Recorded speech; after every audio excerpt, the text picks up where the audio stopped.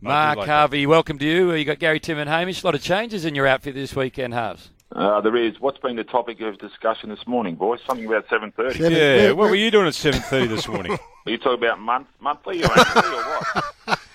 Once a year at 7:30. I know, I'm normally walking the dog at that stage. That's dangerous. Yes. Whereabouts? Through the streets of where? A few lines there, Harves. You've walked into that. I did. What's happening, you bloke?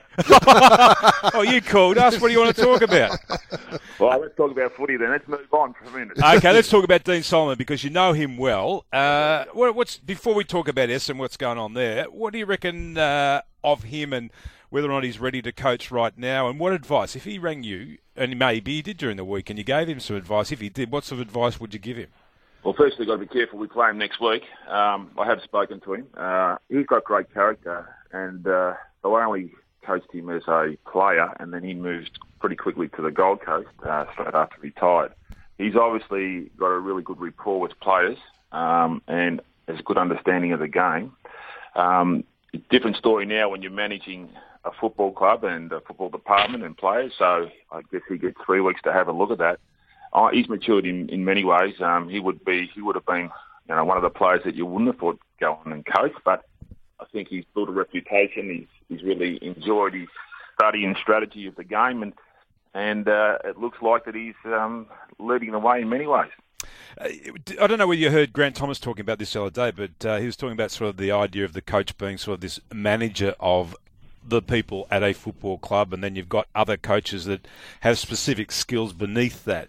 Do you think Solly would have had enough management-type skills developed over the period of time that he's been an assistant?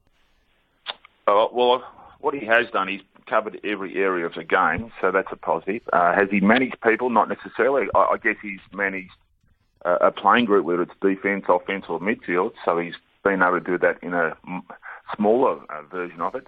It is a different story once you get to the forefront of a whole football club. It's an interesting debate that Grant raises, probably a good point.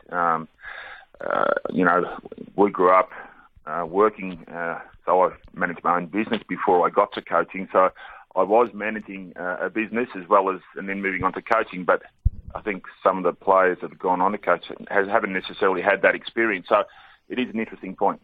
So how much better would you be this time, second time round, Harves?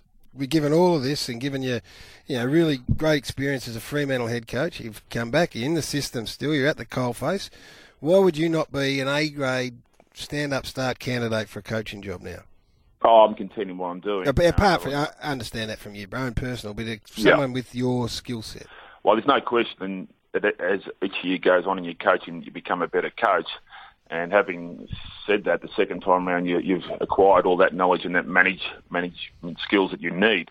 I guess it'll be interesting for Dean and how he goes, and I think he'll do a really good job. And I know that's his ambition in his football life. Harves, Hamish, what would you do differently given having had the crack at Fremantle and then learnt again at a couple of other clubs? How would you treat the players perhaps differently, or give your coaches more rope? I always thought I gave the coaches autonomy and let them express themselves the right way, naturally under the guidance of what you required. I think I had a good rapport with players. Probably would have been closer to management and the board, for that matter, during my time. Sometimes you can tend to be a little bit insular in your coaching and sort of stick to your football department and your players. So looking back, that probably would have been an area I would have improved. Hey, Hards, looking forward to this game against Adelaide for the Bombers at the weekend. A massive game. We know that they're one of probably the best side in the competition going around at the moment. You look at the way they pulled apart Port Adelaide last week. There didn't seem to be too many holes or gaps in their game. No. Have you been able to identify a component of their game that you'll go after at the weekend? Well, they're an interesting team. They're obviously a very high-scoring team. We played them earlier this year and they sort of put us away quite early in the game. Therefore, we were on the back foot in many ways. It'll be a different story on Saturday night. Hopefully we have 50,000 people there for a start, and they're all there to see one of Job's few games he's got left. And crowd, as we know, crowd can have an indication of what your players might get excited by. We are a fast starting team ourselves. we've had a look closely in the last week, and we've had our strategy. One of our strategy coaches came from Adelaide, so we've got an insight there as well.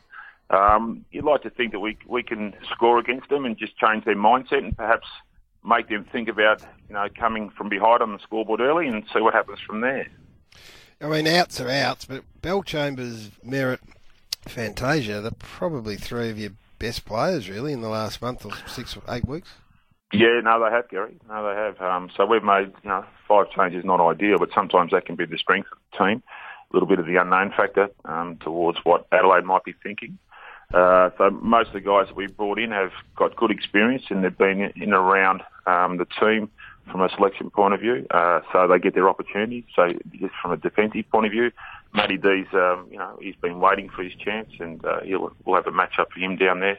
And we bring in McGrath and Kelly, who have played all year in the defensive unit. So from an experience point of view, it won't be an issue.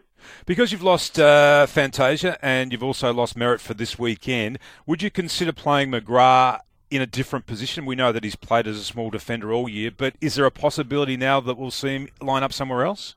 We've been talking about that for a number of weeks. But probably in his first year, you probably look for stability this time of the year, opposed to perhaps experimenting with a young player in and around that area.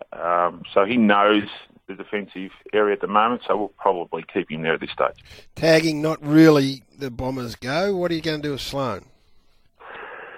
Well, there's been some good results from opposition teams when they've applied a lot of pressure on him, whether it's a direct tag or a close-knit player on him throughout the course of the game. We'll consider that. John's a coach that likes to get on the counter-attack quite quickly, so he'll be paid close attention, put it that way. Yeah. And Harv's just on James Hird. He's accepted the invitation of the AFL to present the Norm Smith Medal. You happy with that? Pleased with that? Good to see him back? Absolutely. And the more Hirdy does of things like this, the better he's going to be for it. And it's good to see the AFL igniting that relationship. Harv's, really appreciate your time this morning. Good luck tomorrow night. Thanks, guys.